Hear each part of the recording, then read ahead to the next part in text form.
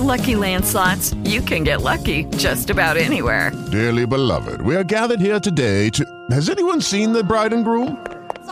Sorry, we're here. We were getting lucky in the limo and we lost track of time. No, Lucky Land Casino, with cash prizes that add up quicker than a guest registry.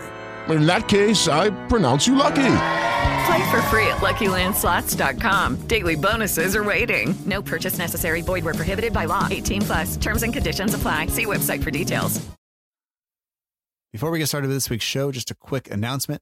Yellow Card has partnered with Away Days Football, which makes original and high-quality football-inspired clothing for the casual looking for something to wear to matches. Use the code YELLOWCARD at checkout to get 15% off your entire order at awaydaysfootball.com. And on a personal note, if you haven't tried the mystery kit yet, you should. You won't be disappointed. So go to awaydaysfootball.com, use checkout code YELLOWCARD, and get 15% off your entire order. All right. Thanks for listening. And now, here's the show. You're listening to the Southampton Delivery Podcast, a podcast dedicated to the Southampton Football Club and all of the SFC fans.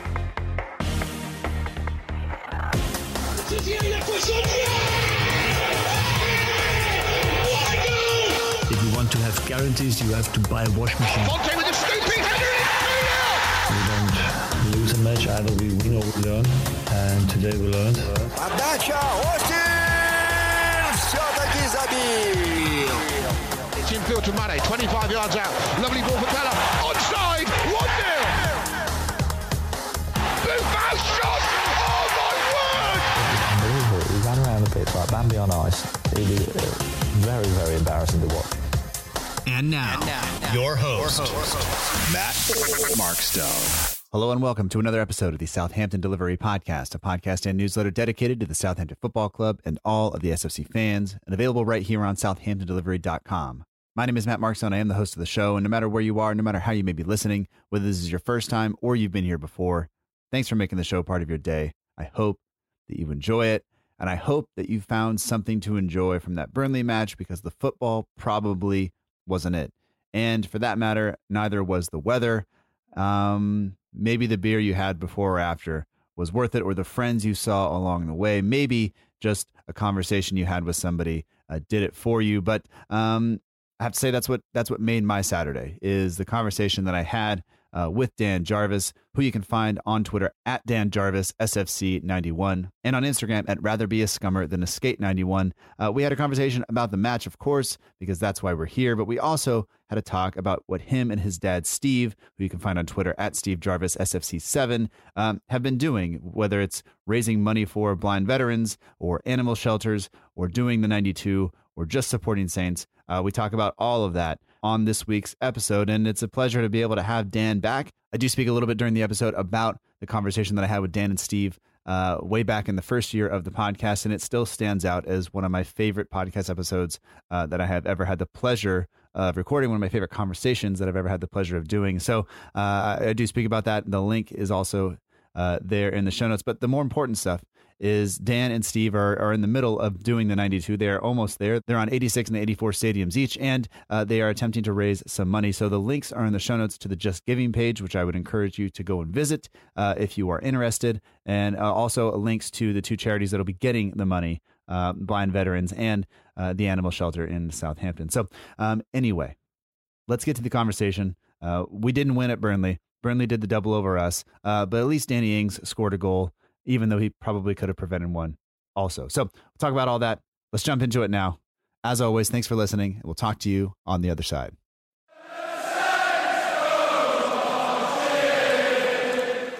So we'd like to welcome back to the Southampton Delivery Podcast, Dan Jarvis. You can find him on Twitter at Dan Jarvis SFC91 and on Instagram at rather be a scummer than a skate 91. Dan, I'm sorry to bring you on the show after what we just saw, and this is only a couple of hours removed, but at least now you're dry and we're warm inside and we're having this conversation. So welcome back to the show, and thanks for taking the time to do this. Yeah, no problem at all. Thanks for having me on. Obviously, shame it couldn't have been in better circumstances, but there we are. That's football. It is what it is, right? Like we can't control that. We can only control kind of I guess how we react to it, and I think I've reacted okay. I haven't yelled at anybody yet. So we'll see how the rest of the day goes. It's still early. Good fun. But obviously, an early kickoff today, coming back from the winter break, and we did have the shortest winter break and all of that stuff. We've kind of covered that. But I mean, the weather was not kind to anybody. But I guess, were you glad that we played early rather than late? Yeah. I don't mind the early kickoff too much, to be honest with you, because I mean, it means by the time you get home, you've still got a fair portion of the day left. You can sort of relax, watch the late games, settle down with a few beers, ready for match of the day, that kind of thing. So yeah, quite happy with the early kickoff. But yeah, the conditions were absolutely abysmal. And yeah, as the Leicester home game earlier in the season highlighted, we seem to be having some problems with dealing with those kind of conditions this season. Yeah, well, sometimes, and this is going to rub people the wrong way, but like, you talk to some of the Northerners and they say that other people are soft, and here the weather is proving that maybe right. But I don't want to. I might have to cut that out of the show. I'm not sure that should stay in, but that's just what some people that I've talked to from the North have told me. I live in California. I'm not saying anything. I have the nicest weather of everybody, so I won't say. I won't make another mention of it. No, I'm quite jealous. Yeah, I mean that's true. And really, obviously, Burnley, from about as north as you could get. Those conditions, that's perfect Burnley football weather, isn't it? Really, to be honest with you. It plays into the way they play as well. Lots of long balls, lots of stuff like that, and that's not to. No, it is taking a shot at them. That's fine. I'll leave it. I was going to say try to be nice, but I'm not going to, because that was it hurts to watch what happened. Especially, obviously the early kickoff is noon for you, 12:30 actually, and that means it's 4:30 a.m. for me. So about the time their goal went in, I was going to have a sip of coffee, and I almost just said, like, you know what, we'll just do this in a couple of hours and I'll just go back to bed. But I didn't. And I saw, I was rewarded with about 20 minutes of good football, I think, and then the second half happened. So we'll get into all of that. But before we do any of that, you had quite a morning. You had to, what time did you wind up getting down to the ground? You and your dad down there. You had something a little different going on this morning prior to the match, correct? Yes. So it's a bit unique. We got to the we park up at the train station, so we were there at it was about 10. So a good 2.5 hours before kickoff. And yeah, we met up with a guy from the Guardian newspaper who he basically interviewed us. We went round to a coffee place. He interviewed us. He's basically going to run a piece on us. It's going to feature in the paper shortly, sort of covering my dad's story, our story together. Kind of right from the beginning, really. From obviously my dad's love of Saints and losing his sight, right up to present time, us following Saints everyone, and sort of doing all the 92 clubs as well. So yeah, hopefully that should be pretty good. Yeah, and if people aren't kind of familiar with you and your dad, I think most listeners will be, but you basically commentate to your dad for most of the matches you guys go and see, correct? Yeah. It happens quite frequently. At home, he, because Saints quite good, they lay on audio descriptive commentary. Uh-huh. So yeah, I get a reprieve. It gives me a little break, and it's always good for the people around me as well, fellow fans, that don't have to hear my whiny voice waffling on all game. But yeah, no, sort of away games through the years where quite often we'll be given this, it's hard to describe, but it's always this one radio that we get presented by the club that we're visiting. And I just look at it and I think, oh no, we've got problems today, Dad. Because it's always the type of radio that fails us, and time and time again it will cut out or just fail, and I'll have to jump in and do it. It's a pleasure. I enjoy doing it. So yeah, I don't know why I'm saying it in a moany tone. It's fun. I'm glad I'm able to do it. So, but yeah, no, I've certainly done that and had some odd looks from onlookers over the years, thinking, why is he describing the game? Yeah. Well, I mean, and it is at this point, you've done it for a really long time, and it's I imagine the piece and I think what we talked about the first time you guys were on, and there's now something that's there that you guys have this kind of bond where you show up to matches together, you have this kind of thing where each and every time it's this special kind of thing because it's you two and Saints together. And I think, I don't know, I look fondly I look back on our first conversation that we had. And I still, that's one of my most favorite episodes that I've ever recorded. And I'm not just saying that because I'm talking to you now. I'm saying that in truth, like that is one of my most favorite things that I've heard, and the best stories that come. This is a podcast about football, but the best stories are about the fans, and you two always stand out to me. So it's really nice to be able to talk to you again, and it's nice that somebody else is going to get to kind of hear the story and maybe share a little bit about what you and your dad do. So yeah, I'm stoked on that. But I was going to ask you, not to jump in, but yeah, I was going to ask you, how close to the 92 are you now? Because I know you guys try to get away as often as possible, but how close are you guys getting? Yes. So we're pretty close now, actually. Closer than I think we thought we'd ever get. So I'm on 86. And I mean, currently, I don't quite know, because I mean, it's probably, me and Dad were talking about this earlier, thinking that, I mean, realistically, it's probably going to be by the end of the calendar year that we'll have done it. That's the target. Because I've always said that I wanted to do it before I'm 30, which is next January. So you got to do it. Yeah, exactly. I mean, I've got all the incentive. So yeah, I'm on 86. Dad is 84. Because he missed, this is going like 10 years ago when we were in League One. He missed a couple of games, League One Championship, when I went and watched Saints on my own. And so I'm trying to get him back level with me. So last weekend, for example, we went to Colchester. I did that way back with Saints. Dad didn't, so we got that in. And he's also got to do Barnsley and Oldham, which I've already done. Okay. But yeah, so those two to get him on par with me, and then obviously at the moment I don't quite know how they're going to do it, because obviously with the demise of Bury, it's currently standing at 91. Sure. But yeah, I don't know with sort of the pyramid in this country whether they're going to try and rejig it so it is 92 again next season, or how they're going to play it. To be honest, they might have to change the hashtag to 91.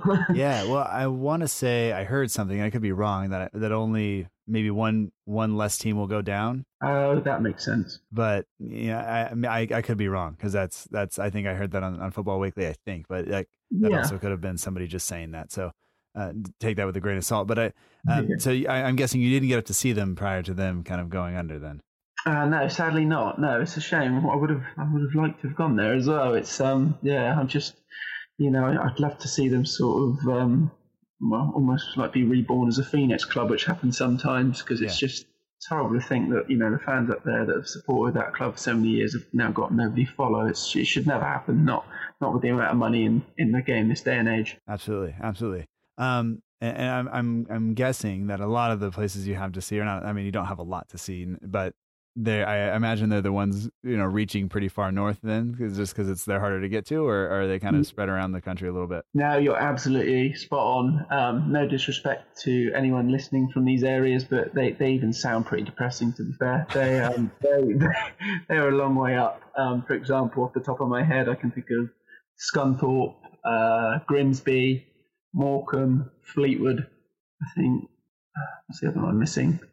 But that's a number of them. That's nearly all of them. Yeah. So yeah, a bit of a way up. Trying to play it safe, because I mean, we've been thinking about Morecambe, but then looking at the table, they're looking like they might actually go out of the Football League. Okay. So I'm sort of thinking maybe dodge that one for now, because they might go, and then see closer. Yeah, exactly. So you never know, but probably won't work that way. We'll probably have to trek for miles. Yeah, well, maybe you can get it where one of them's going to play on Saturday, one's going to play on Sunday, and they're at least somewhat near each other. You can knock it out in a weekend maybe, but that maybe doesn't work either, because it depends on when Saints play and everything else. So exactly, that's the problem. That would be perfect. Like take Grimsby and Scunthorpe, for example. They're literally like half an hour apart. So that it would be pretty frustrating to have to drive back to that exact same spot twice. Yeah. For what could probably be 0-0. You never know. That's sort of how football seems to happen in funny ways sometimes. Yeah. And going along with this, and then the article, you set up a Just Giving page to help kind of raise some money for a couple of places, and one of them is Blind Veterans, and you just want to fill us in on kind of what that is and where people can go if they're and we'll put the link in the show notes, but what people can donate to if they're interested. Yeah, of course. Yeah, so I just sort of as we're obviously reaching the end of our goal, about a week or two ago, I just thought it'd be nice to. Obviously, we're getting a lot out of it personally, but it'd be nice to sort of support a couple of organisations that have done a lot for my dad really, and therefore they obviously mean a lot to me. So yeah, particularly Blind Veterans have been fantastic. They look after ex-military. My dad was in the army, those military that are affected by sight loss. So just an incredible organisation. They're centred down in Brighton. Dad's visited quite a lot. They've helped him in so many ways, sort of living skills. They've taken him on a trip over to Italy skiing. They've taken him cycling at the Velodrome in London. Just so many things they've gone above and beyond and really sort of given him, some great memories and a real sort of sense of independence, really, and being. So, yeah, that's the first one, and then the rest of the proceeds are going to go to the Blue Cross Animal Shelter. They set us up last year. We've always had dogs. They've always been great for Dad, sort of in terms of getting out of the house. Again, another aspect of freedom, if you will. And they hooked us up with a little French bulldog last year. And yeah, she's been fantastic. Just the right fit for him. So yeah, I'd like to sort of recognise that and help them in any way that I can as well. So yeah, I've contacted all the 92 football clubs. The majority have been fantastic. I'm in literally my room now. I've got shirts looking at me from Mansfield, Rochdale, and Nottingham Forest, all fully signed that I'm going to auction off. I've got items coming from other clubs: Man City, Liverpool, West Brom, Cardiff, Luton. They'll also all be auctioned off, and all proceeds going to the charities. And then, yeah, as you said, I also set up a Just Giving page just to try and maximise the fundraising effort, really. Sure. Well, I think that's awesome because it's, as you said, what you guys are getting out of it, the chance to see kind of all that stuff, the chance to see the country kind of multiple times and spend that time together and kind of tackle this. But there's also been a lot of other things that go into your dad's life that after losing his sight that, that have meant a lot to him, and to be able to give back and hopefully, pass it on to somebody else, I think it's very, it's very good of you. I don't know how else to say it. Like, it's probably what should be done by more people more often. And sometimes it's easy just to get caught up in, I'm doing this and I'm doing the 92 and this is great. And now it's, hopefully you're going to give somebody else a chance to do something that they really want to do. So I'm all for that. So links to all those things are in the show notes for people to go view and give and whatever. And people can check out the auction and stuff like that when they happen. So, I think that's awesome. So your morning then was a little bit weird leading up to the match. Prior, we were talking earlier, they made you kind of strike a pose in front of a couple of things as people were getting into the match, but I'm glad you and Dad made it all right. Thank you. Yeah, no, it was a great experience. They were lovely people, as you touched upon there. It was so after we did the interview, which lasted about an hour, we walked up to the ground and we sort of crossing over the railway bridge that leads sort of towards the northern stand. We met up with the Guardian's official photographer, and she wanted to do some shots of us. And as I said, it was, leading up to kick off. I don't know, maybe it was nearing midday, and she took so many photos. She was lovely. But yeah, it was quite mortifying, but there was thousands of Saints fans, and me and Dad were being asked to pose and do all these, do these weird things. I just thought they must think we look like absolute, what. Yeah. So, but, I just let me get inside and get a beer now. I am stressed. Yeah, absolutely. No, it's hopefully out of all of the thousands, it felt like that she took, hopefully one's going to be good enough, or maybe she'll have to pixelate Dad. Don't tell him that. well, hopefully he listens to this, yeah, he probably will now. We'll see. Yeah. Well, you don't have to encourage him, but he finds it on his own. That's different.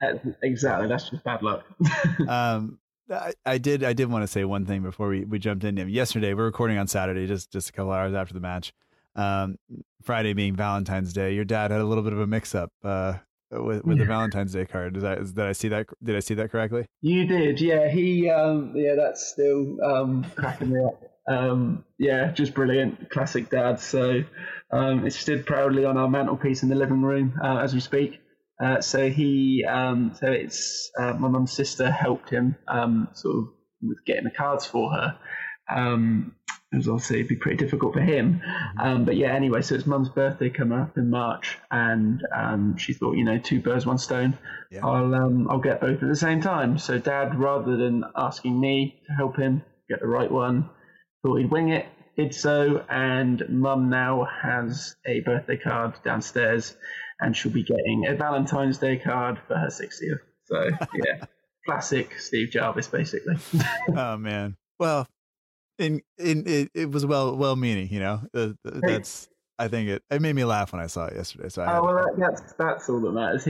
That'll mean a lot to him as well. He likes to make people laugh. So as long as he's been able to do that out of the rigmarole, he'll be pretty chuffed. Yeah, absolutely.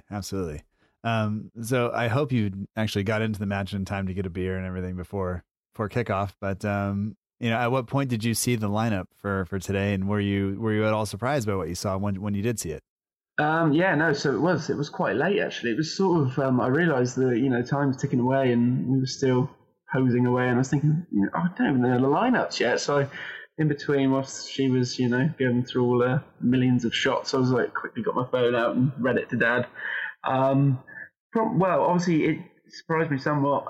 Didn't realise it was a couple of big omissions actually, with Bednarek at the back, who I think I'm a big fan of his, and he's a really underrated centre back. Not really widely spoken about, amongst Premier League fans, but I think you certainly notice when he's not there, which pretty much says everything. And then obviously the creativity of Redmond due to his injury as well, which was a concern. I was happy to see, the recent addition, Walker Peters, get included. But then, with the injuries, I guess really you can sort of see with the moves he made and why he did. It was obviously a bit concerning when I saw the glaring omissions. Yeah. Initially, as soon as I saw Redmond was out, it took a second just to figure out and find out it was an injury yesterday during training, which is always, that's not what you want. It seems like, and especially going into this run of the season where now it's just going to be one game a week, but you want Redmond, who's been pretty consistent in the lineup each and every week, and to not have him is I think it hurts a little bit. And then to have Vestergaard in, I think that to me was the biggest shock of it all. Is I read somewhere that it was potentially because he thought Vestergaard was better on the ball than Bednarek, and I knew we were going to have a lot of it today, but I always just think that Vestergaard is maybe just a little bit too slow, even on the ball. He can pass, but I don't know. I was a little that's the one that I think that shocked me the most. Once you figure out that the Redmond one was an injury. Yeah, no, I completely agree with that. I mean, I think the running joke is that Vestergaard he pretty much has the turning circle of the Titanic. Yeah. I was harking, when I found out the news, I was harking back to the opening game of the season at Burnley. I thought a lot of the reason why we fell apart out there was, I don't like to single players out, but I thought he was particularly poor that day, constantly caught out, and for his height, even today, the amount of times that he lost aerial, duels with Jay Rodriguez, it was pretty concerning when you think, he's like 9 foot tall. Yeah. It's really hard. I don't understand, and I mean, in the January window, he was heavily linked with Leicester, and I was quite shocked by that. In all honesty, because he struggles to get an outside, let alone the team doing that well. It was I mean, maybe it was just just rumours, transfer talk, but it's odd. Yeah, no, it doesn't make sense to me, and I think. Kind of like you, I don't want to single players out all the time, but it maybe I wouldn't have been heartbroken had he left. But that's probably rude to say and everything else, but that is what it is. And to see him come in today and then I wasn't really that impressed with his play today. I thought kind of the same thing as you mentioned. Losing headers to Jay Rodriguez is not something I would have wanted any of our center backs to do, especially the guy who's supposed to be, he's the biggest dude on the pitch. He should be kind of winning those things. And I saw some other people say, once I think it was Wood that had to be hauled off early. Once he was off, Vestergaard should have come off because that was supposed to be his kind of job. But anyway, we don't even need to blame Vestergaard for the first goal because we just made a mess of that right from the beginning of the game. Yeah, it was bizarre. Obviously, my dad and I we're in the northern, and yeah, it was really really confusing. One of the more bizarre goals that I've seen in all the years that I've been going to watch games. Initially, I think many thought that it was going to get ruled out because sort of Ben Mee wheeled away celebrating, and then sort of there was a silence, and they sort of come to a stop, and yeah, it was odd, really odd. I mean, I haven't really seen a replay, if I'm honest with you, but I led to believe that the wind played a role. But yeah, no, it was, we should have cleared our lines before it got anywhere near where it did. And it was just, really pathetic way to begin a game, to be honest with you. Yeah. So basically, I mean, Westwood takes that corner, and that's it. It goes in. It's right in. Ings looks like he's coming for it, decides not to. He just kind of moves back out of the way. McCarthy is behind the line, kind of behind the post, and the ball. I mean, when McCarthy palms it out, the ball is already crossed the line. It's already a goal. So me, even though I thought he scored because he wheeled away like he did, the goal was given to Westwood right away. But it's just when you do watch the replay, just watch Danny Ings, because he puts his head on his hands immediately. He knows he's made a mistake, and he just needs to head the ball out of bounds and do it again, or head it away and just let everything just kind of clear out and start over. But I don't know what he heard or what he thought he heard, but it was just a disaster, and that's not at all how you want to start a game, especially because now Burnley are not going to attack. They're just going to sit back and try to make you break them down, and that's probably not where Saints are best. Yeah, no, exactly that. It's hard enough playing a team against Burnley who, not trying to, dig into them. You play to your strengths at the end of the day. They've got a style of play. If it's effective for them, fair enough. But, we try to sort of play it a bit more, I like to think. And if it's going to be a long day anyway, especially in those conditions that massively favour Burnley. It's hard enough to begin with without gifting them a 1-0 advantage. So yeah, like you said, they then had something to hold, and it was always going to be very, very difficult after that beginning, to be honest. Yeah. And I guess just kind of moving forward through the game, I thought that we responded well after that initial kind of setback, because that could have just been given the weather. I mean, if you think back to the Leicester City game, similar weather, we go down early. We didn't have a red card this time, but like it just could have been an implosion. But the team didn't do that. They were the much better side. I thought, if I'm honest, like the first half after that goal up until maybe 15 minutes left in the first half, we were just completely dominant. We just couldn't score, but we were completely dominant. And then we kind of faded a little bit, and then the second half, I don't think we were that great. But what was it like from you? Like, what was the mood in the stands after that early goal, given the weather and everything else? Yeah, I think it was, as I said, because of the nature of the goal, it was pretty much disbelief. I don't think people could, the majority of people, just finished their pint at the pub and got in. So it wouldn't surprise me if you missed it, to be honest with you. But yeah, no, I didn't. Although obviously they scored it. It was weird. It was, because of all the commotion with the goal, it was almost as though we hadn't conceded. It was, really, really odd. But, I was really optimistic after, like you say, I agree. I thought first half we were far superior. It was just actually sort of converting our chances into more goals. But yeah, no, we looked much the better team. I was really optimistic at the break that we'd go on and, put them to the sword, really. So obviously it wasn't to be, but yeah, no, first half in those conditions, I thought we had some bright moments. I thought Buffal actually looked pretty bright for a player that normally really only seems to show up when he comes on as a sub. I thought, he looked pretty up for it today. Looked one of our more dangerous players, and it was a shame really that he had to obviously limp up injured in the end, because I kind of wanted to see what was going to come from him in the second half. Yeah, well, he kept looking to get on the ball, and he is much more of a kind of a flair player than Armstrong is, and Armstrong has been getting in the team recently, but Buffal given the chance to start because of the Redmond injury. He's trying to stake a claim. I think he's made some noise about wanting more time and Maybe he's frustrated with the lack of starting time he's got, but he was really going after it today. And then, as you said, the injury doesn't help him at all. It doesn't really help us because Djenepo is just different. I think when Buffalo's on, the difference between him and Djenepo, the inexperience kind of shows through a little bit. Even though I think Djenepo is exciting to watch, maybe just not quite the composure that Buffalo has at times. But he also didn't always have that. So maybe it'll come with Djenepo with time, I think. But we finally do get back into it, and it's Ings, and I wouldn't really expect it to be anybody else.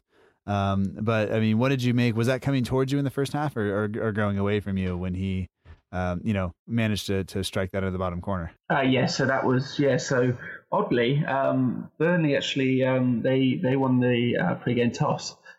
So it was actually, which is quite rare. It was at the other end, up at the chapel, because when we win the toss, we were always electing to attack the Northern in the first half. But it was at the opposite end. I mean, what can you say? Just absolutely brilliant strike. Nick Pope, the size of the goalkeeper, dives inches away, but he got it right in that corner. The precision on his effort was just sublime, and no keeper in the world would have saved that because it was just postage stamp. Just an absolutely brilliant effort from Danny Ings. Yeah, and I mean that goal puts him on 18 goals total for the year, including goals and not in the Premier League, and 15 for the Premier League season. A lot's been made of that, even just after the match. The fact that we haven't had a Premier League goal scorer score that many goals since James Beattie. He is now past Jay Rodriguez, actually, for the most goals scored in a season by one player at Saints since we came back up to the Premier League. It's one of those things that I think the Carl Anka influence, that I just have too many spreadsheets, but I knew that was coming, and so I was kind of ready with looking for it and waiting for it, and I'm glad he got it. Unfortunately, it's a goal that doesn't give us a win, but only the second of his goals that has come from outside the area in the Premier League, which I guess you would expect that from him. Lots of goals inside the 6-yard box, a couple inside the 18-yard box, and then only 2 from outside the area. But I thought that strike was beautiful. I thought it was hit hard, hit low. It was never going to be saved, I don't think. I think Pope did everything he could, but that ball was just struck too well. Yeah, no, exactly that. As you said there, like obviously he's a natural finisher, just a predator. As the majority of his goals are close to the goal. But yeah, no, obviously with that strike, it goes to show that he's capable of any type of goal. Just his all-around play. He's just a fantastic footballer. We're so fortunate to have him because his technical ability is right up there with the best I've seen. The amount of chances and that he creates himself just by chasing players, goalkeepers down. His work rate, tenacity, just you could rave about him endlessly. He's just a complete footballer. It's just brilliant. It's so good to see that been able to see what he's capable of now that he's thankfully remaining injury free. Yeah, I think that's going to be key, and I think now that we made it through the kind of toughest run of fixtures in terms of the time between in order to recover, I think he's made it through that point. So as long as he keeps doing what he's doing, he should be, I hope fine come the rest of the season. But we'll kind of have to see how that all goes, of course. But I don't know. I thought we played well from once we were behind, and I thought that the only times we really looked nervous or anything like that is when we kind of overplayed it, trying to play out of the back. And Gay actually did give Burnley the chance, and had they been as good at pressing or pressing as hard as we press, I think maybe we would have been in trouble, but they weren't doing that, and so we were mostly able to get out of it. But I'm trying to think, like, was there anything else in the first half that really stood out to you that needed to be discussed, or was it? I mean, I besides the 2 goals and then us kind of coming back into it after the freak goal we gave away, was that kind of it? I think that on the whole, yeah, pretty much it. The only one thing, I know it kind of sounds a bit sour grapes, but I thought not just the first half, throughout, and I've thought it before. I think that's the second time we've had him officiate a game. Simon Hooper is, I don't rate him. I'll put it that way. That's putting it nicely. I mean, particularly second half with and it's jumping ahead a little bit, but the time wasting. He really should have stamped his foot down, put some authority on it to try and stamp that out. We didn't. Quite a few times there were fouls from Burnley. There was one from Jack Cork that looked pretty. Oh, that was on James Ward-Prowse. Yes, that's it. Yeah, that. I mean, how on earth he's got away with that? It's not even a booking. I'll never know. But yeah, I think that was only the second game that he's taken charge of. Second Saints game anyway. Yeah. And yeah, I just don't think he's very consistent, to be honest with you. I think it's putting it nicely. Yeah, well, I almost think that more of these guys are getting a chance because. See, you like your dog. I was going to start singing "Who Let the Dogs Out," but he's not my favorite, but it's okay. I think some of these guys are going to be getting chances because we have guys now in the VAR room that are sitting there and they have this in their ear. And I think sometimes when you have I think we'll get to this more when we get to the handball incident. Like if the VAR official says no goal, then that official on the field, if you're new and you're not a consistent Premier League referee, you're probably not overruling him. And I think that's always going to be an issue. But anyway, we'll get to it. But just jumping back to the very end of the first half, we absolutely dominated possession. 61% possession for us, but only one more shot than Burnley. And so like that is the frustrating part. And I don't think we had all that many more shots on target even during that time. It was just one of those things. I think actually Burnley had more shots on target than we did during the first half. So, but yes. And I guess as you move towards the second half, as you said, that challenge from Cork on James Ward-Prowse, I was just a little bit worried that it was going to be, I don't want to see Ward-Prowse. I don't want to see that cut get opened up again. And I'm really surprised he's actually back. Didn't miss a single game. And that's something that I was, you just hope that it stays closed and he stays healthy, but it's nice to see him back on the pitch. But I would have, that's a former teammate, or maybe he was a youth player when he was there. But you hope it would just seem like a terrible tackle to put in on somebody that you probably at least have somewhat.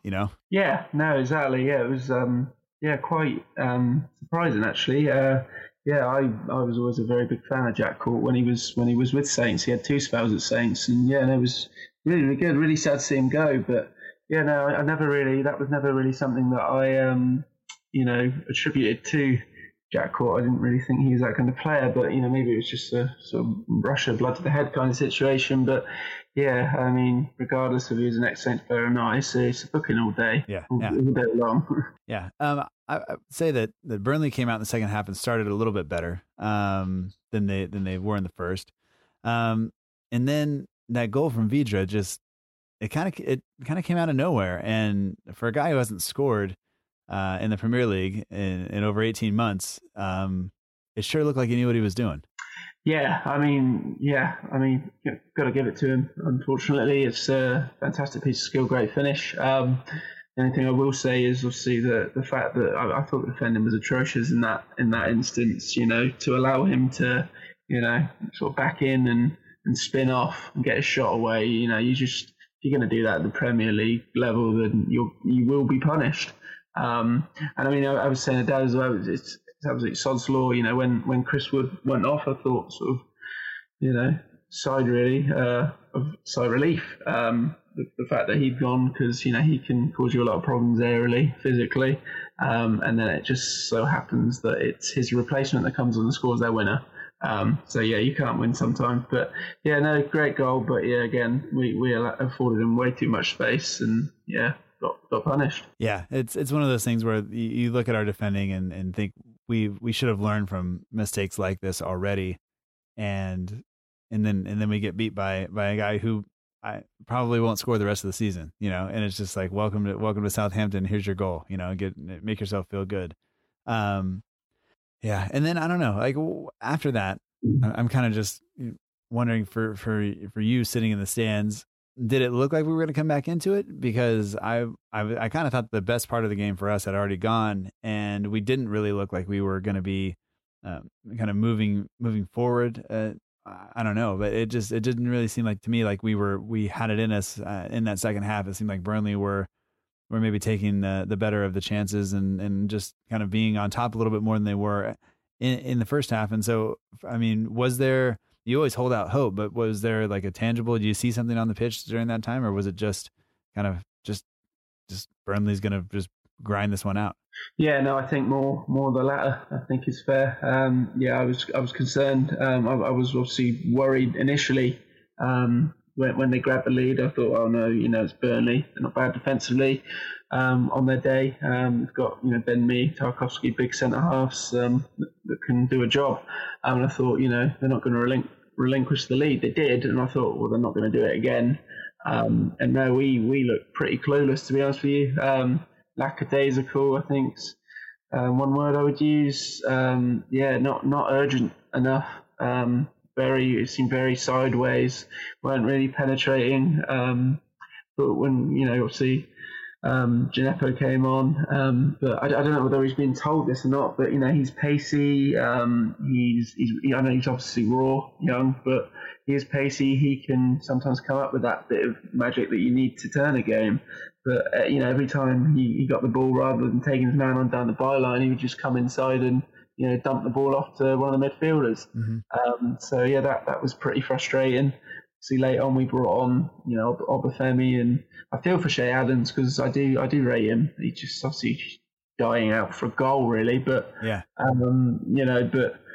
to bring him on with 5 minutes, it's not really giving him much of a prayer, to be honest with you. And it was kind of desperation, wasn't it? I think we ended with three strikers on the pitch, but not any of the subs really looked like affecting the result. And it was only going to go one way at that point, really. Yeah. Well, when Obafemi comes on, obviously there's a change of formation because he comes on for Kyle Walker-Peters, and I do want to just pause here and talk about him a little bit because obviously this is the first match he's actually eligible to play for, I think, given when he came and we had to play Tottenham in the FA Cup and you couldn't play against them. So what did you make? I mean, he's a decent player. He hasn't played a lot this season, but you would think coming from Spurs, the mentality and stuff should be kind of similar, and you hope he's out to prove that he can play a little bit so he can maybe earn a spot, whether it's back there or move somewhere else. But what did you make of his kind of first showing as a Saint? I saw some people not super happy with him, but I thought, I didn't see him. I don't know. I didn't feel like he made any huge mistakes. I just thought he was okay. And given it's your first game in the Premier League in some time, given it's your first game at home and in those conditions against a Burnley side who are going to be super physical, I didn't really think he did all that badly. Yeah, no, I agree with you there. I think to sort of hang him out to dry so soon is very harsh. Steady performance. I think nothing particularly brilliant that he did. Got forward a couple of times. Crossing wasn't great from memory, but at the end of the day, it's his first performance. Thought at times he might have looked a bit sort of out of place, but then again, he's not been with us long. He's still probably learning the system. It's a big moment for him, like you said. Just throwing back into playing again for a new club, new surroundings. Not the greatest day weather-wise, of course. So, I think he'll come good. He's been at Tottenham, so he's obviously got something on him in him to be a club of that stature. I think early days. I think when he gets more acclimatised with the system and his teammates, we'll see the best out of him. Yeah, not a great day, as you mentioned, passing the ball for him, but he has time to kind of acclimate to the system and the team. And Jan Valier still, I don't even think was on the bench today, so that just means that it looks like it will be Kyle Walker-Peters going forward, which I think will be good as long as we have some consistency. That's when we have been our best, is when it's a similar team, a similar tactic, a similar approach, and we've kind of found that groove. And when Obafemi comes on, we moved to a 3-4-2-1, and I thought that there was a chance there for him to maybe have earned a foul moving at one point, but I also thought he was maybe looking for it a little bit, but I had written down just, it was another decision by the referee that I didn't really agree with. But then I think we get to the one where we really have to be upset a little bit, or maybe not. Maybe it's maybe I'm just being biased because I want the penalty given. But did that happen in front of you at this point? The handball from Ben Mee, and were you surprised it wasn't given? On first view, I thought it was Stonewall, as did many. Judging by some of the choice language used. But yeah, no, I really did think that, especially when it went to VAR, I thought we were certain to be given a penalty. So I was quite shocked when it was obviously not awarded. That obviously looked like a good way back in, about the only way we were going to get back into it, I think. But yeah, it wasn't given, so it wasn't to be. But no, frustrating. Yeah, I was a little bit frustrated at that point, but also I think I was just frustrated at everything, and so that was only going to add to it. But I thought for sure when it went to VAR that we were going to be given that, and then it didn't happen. I was like, well, what do I do now? Because I thought that would happen. But I guess, to be completely honest, if that's given against a defender, it is harsh because he's not trying. He's trying to get his hand out of the way. He's just, it is what it is. But when it goes against you, it's a little rough because you want the calls to go your way. Because I wanted us to get something from this game, but having gone and checked the XG, I don't really think we probably deserved it. To be completely honest, I think, what did I have? I have it written down here somewhere. We had an XG of 0.48 to 0.90. So we really, maybe we didn't deserve to get anything from it. But I thought we would have played. I thought we were a little bit better than that, but the numbers say otherwise. So it is what it is. But after that, I don't know. I don't really know what else happened other than Obafemi looked like he elbowed somebody in the face. Bardsley looked like he was tough enough to get on with it, and he did. And then I just have written down here that J-Rod looks like he spent a lot of time backpacking through Spain, and now calls it Barcelona. Other than that, I don't know. What else did you see the rest of the match that maybe stood out to you? Yeah, no, not a lot more, in all honesty. Just a lot of frustration. It's a cliche, but it just seemed to be one of those days that we could still be there now and we still wouldn't have got back in the game. To be honest with you, it was set up perfectly for Burnley to come and get for them a great smash and grab win, really. Mm-hmm. We weren't up to the races, and yeah, it's just how they like it, really, for playing their brand of football and playing to their strengths and come and doing their job on us. And yeah, they are quickly becoming a bogey team. I would say the only real other chance we had, Pope came up with a nice save. I think he just put his chest in the way, and stood up tall, made the save, and that was it. But once again, I'm not really sure we really did deserve it. I think the one thing I have typed here in my notes is towards the end of the match, it just seemed like we just needed to put the ball in the box, and we weren't doing it. The ball was going back to the goalkeeper with less than a minute left in the match, and we were not just. I think it was just frustrating that we weren't putting the ball in the box, because it kind of feels like that's what you do at that point. You don't really have time to try to pick teams apart. You got to find a way just to cause havoc and wreak havoc, and with the weather and everything else, that's what we would have been hoping for, and it just didn't happen. And that, I think, for me, was also frustrating. Yeah, no, exactly. There's one, as you've said that, it just sort of brought something back.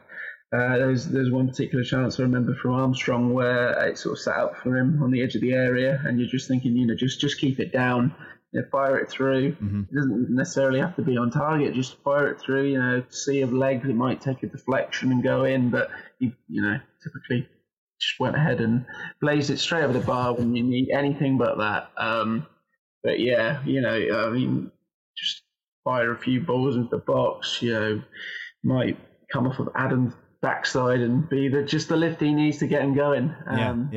Rather than just aimlessly sideways passing, it's not going to get you anywhere. Right. And I think this just shows again, like, we play so much better when teams are going to try to keep the ball on the deck and play through us, and it allows us to kind of disrupt that. And I think we thrive in those moments where other teams are in transition, and we can then take advantage of them being out of position.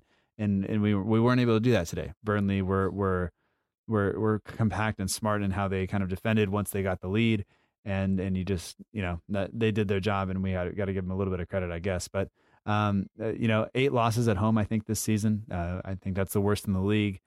Burnley have done the double over us, which is not anything I want to say out loud ever again. And you look at our away form, and you just think about how great we've been. Picking up points on the road, and then you look at home, and still under the last, I think, 4 managers, it's been awful attending home matches for those of you who are there each and every week. Yeah, very much so. It's strange. You go back sort of way back into the such times when we played at the Dell, it always used to be a fortress, real tight to the pitch, intimidating atmosphere.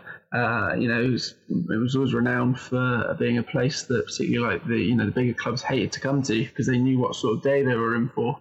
But yeah, St Mary's is just, well, not currently anyway, it's not the same, and we seem to perform better away from home. I guess the pressure's off somewhat. I guess playing away sort of suits our setup as well somewhat.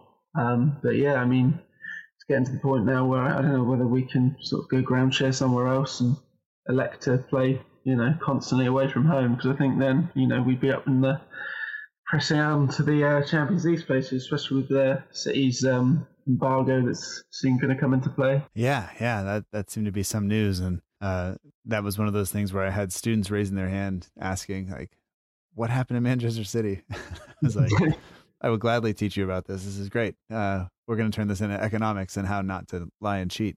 Yeah, way more important. Yeah. And then, then the kids also pointed out that I'm an Astros fan, and the Astros lied and cheated their way to a championship as well. So, we'll, I'm not going to defend them because what they did is wrong. But anyway, it is what it is. But, yeah, I think that does it for the match. I think kind of the less said about it, the better. And I just think obviously moving forward, more claret and blue next week with Aston Villa coming to town. So we'll have to deal with them. But, you hope that we can just put this behind us and move through it. And hopefully we keep the Jack Grealish worldies to a minimum, and we can get a win out of next week. Yeah, you would hope so. I mean, they're fighting for their lives. And they've got a chance, of course they have. But yeah, no, I'm hoping so. It's weird that you just said it as well. It's weird how it's fell that we're playing the three claret and blue clubs in a row, because we've got West Ham after that as well. I mean, we performed really well up at Villa in December. That was one of our most impressive displays, actually. It was. I was talking to the reporter from The Guardian earlier, and he was at that game also. And he expressed how impressed he was with us that day. So hopefully we can replicate that performance and get a double done this season, because that'd be nice too. Yeah, that would be nice. So before we go, I do have one question. It came from one of the patrons of the show, and it goes back to you and your dad. So it says it's from Christian Candler, who's one of the patrons of the show, and he gets him and the rest of the patrons get priority for having their questions answered each and every week. They also get access to a private chat, and the $5 a month patrons get an extra podcast episode per month. Christian says, it's probably always a great time commenting to your father when we are winning, but was there ever a moment when you really struggled to find the words during our poor run of form? So I don't know if he's referring to earlier this season or seasons past, but I guess what's the most difficult moment you've had to kind of explain to your dad what's happened? I guess go with this season, or if there's something that stands out from before that, you can talk about that as well. That's a great question. Thinking back, there's obviously, as a Saints fan, there's been many. I'm just thinking back to many years ago. It was our first season back in the Premier League. We travelled up to Arsenal, and we got thoroughly thumped 6-1. I think it was 4-1 at half time. Danny Fox scored from memory right at half time. There's a little consolation for us, but that was pretty difficult. There's been many occasions. It's hard to think of them all, in all honesty, but which is quite sad. But anyway, we still support them. That's what counts. There's been times where, obviously, when we go to the away grounds, that'll be given a radio. But the only thing is that the commentary is very much biased towards the home team. And there's been times where we've been, completely thumped, and he's just turned it off and thought, that's it. I'd rather hear nothing. Because you can kind of pick up on what's happening by the reaction of the home crowd anyway. And then obviously those times where it doesn't quite go to plan. Pretty much a silent, awkward drive home from St Mary's as well. So, it's surprising and probably quite silly, really. But the impact it has upon people's lives, definitely us anyway. It's pretty staggering. Well, when I was younger, my dad used to have to kind of I'd watch the game, and my dad would have to kind of explain what's happening, and then sometimes he would be so upset by what had happened on the pitch. I didn't want to talk to him in the car. I didn't want him to say anything. I didn't want to ask a question. And and our drive home was often like 3 hours. So it was like, well, I won't ask to go to the bathroom the whole way home. I'll just sit here because I don't want him to be upset with me. So I can imagine at some point, like if you get frustrated with what's happening on the pitch, like it's hard not to just go like to kind of just yell it to your dad. And that's, does that happen to you ever? Or are you able to kind of hold it off? No, it definitely happens. Yeah, definitely. Emotion gets the better of you. Sometimes you just completely forget yourself. It's, the emotion I see with my dad, I can see it written all over his face when we've lost. Yeah, face of thunder. Don't say anything out of line. In fear of getting your head chewed off. So yeah, thankfully, not today, but it has swung a bit to the positive side of life recently, which is good. Yeah. But yeah, the start of the season was very tough. Not a lot of joy. We have this thing as well where every time Saints win, we on the drive home we will stop off at a supermarket and pick up what we call celebration beers. At the start of the season we pretty much become teetotal. So thankfully now we've started to enjoy a couple of beers again because Saints are actually turning up every now and then and getting some results. Yeah. That's another little habit of ours. That's good. That's what you need to do. That sounds good, but it's not quite time for me to do that yet. So I still got to pretend to be a dad at some point today. So, a little bit of responsibility still left for today, but that's okay. But anyway, Dan, do you have anything else you want to add, or once again, the links to donate are in the show notes to the Just Giving page, and you'll be auctioning off some stuff as well, and I'll try to remember to spread that around. And yeah, I just want to say thanks for coming on the show. But if there's anything else you'd like to share, you feel free to do it. If not, people can find you on Twitter. Let's see. Can I remember? No, I can't, but I have it written down because that's what I do. You're at Dan Jarvis, SFC91 on Twitter, and at Rather Be a Scummer Than a Skate 91 on Twitter, on Instagram. And then your dad is on Twitter at Steve Jarvis, SFC7. So you can go there and follow along, and links, like I said, are in the show notes.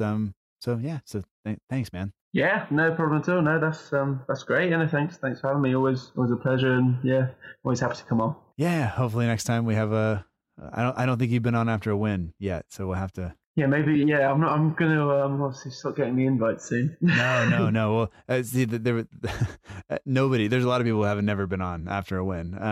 But those are the ones that always seem to be, if you sign up for a tough game, then at least we know. But I think when we signed up for Burnley today, I thought, we can really do this. We're playing a lot better, but it just didn't happen. So nope. Next time, well, it just means next time we'll be the first, hopefully. Yeah, exactly. That's third time lucky. That's the only way you can look at it. Absolutely. Well, Dan, thanks a lot, man, and we'll talk to you soon. Yeah, will do. Thank you.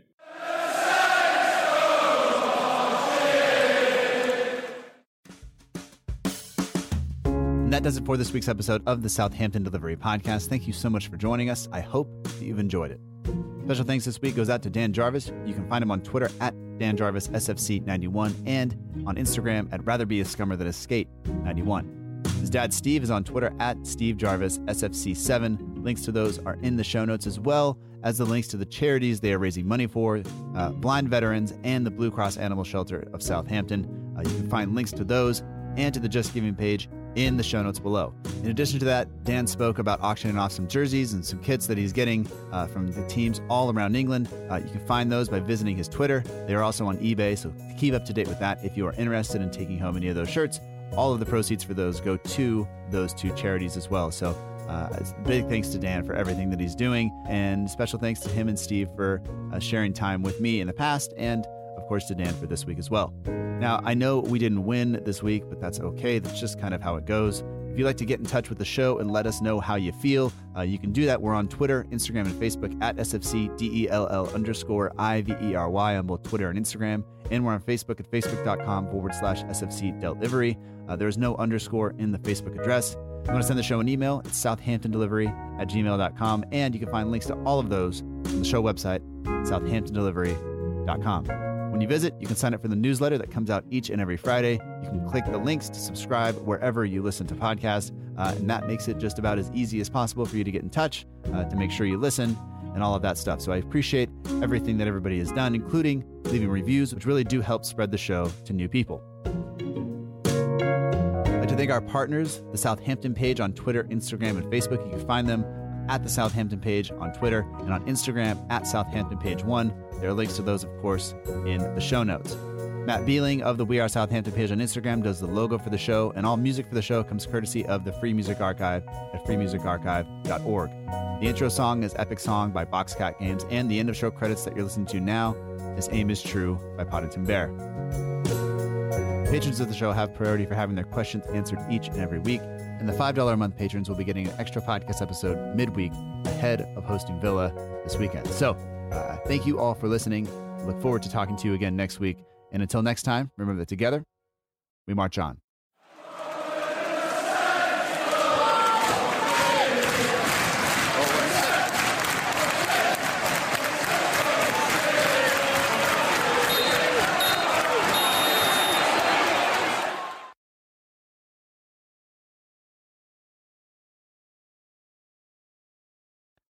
Were you convinced that it was a handball, or do you understand why it wasn't given, or am I being I guess too partial to Saints because I want that given? Oh no, I lost you. I lost him. Poppy, that is a fantastic hat. Why are you shushing me?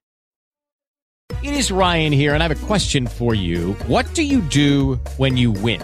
Like, are you a fist pumper, a woohooer, a hand clapper, a high fiver? I kind of like the high five, but if you want to hone in on those winning moves, check out Chumba Casino. At ChumbaCasino.com, choose from hundreds of social casino style games for your chance to redeem serious cash prizes. There are new game releases weekly, plus free daily bonuses. So don't wait. Start having the most fun ever at ChumbaCasino.com. No purchase necessary. VGW Group. Void where prohibited by law. See terms and conditions. 18+.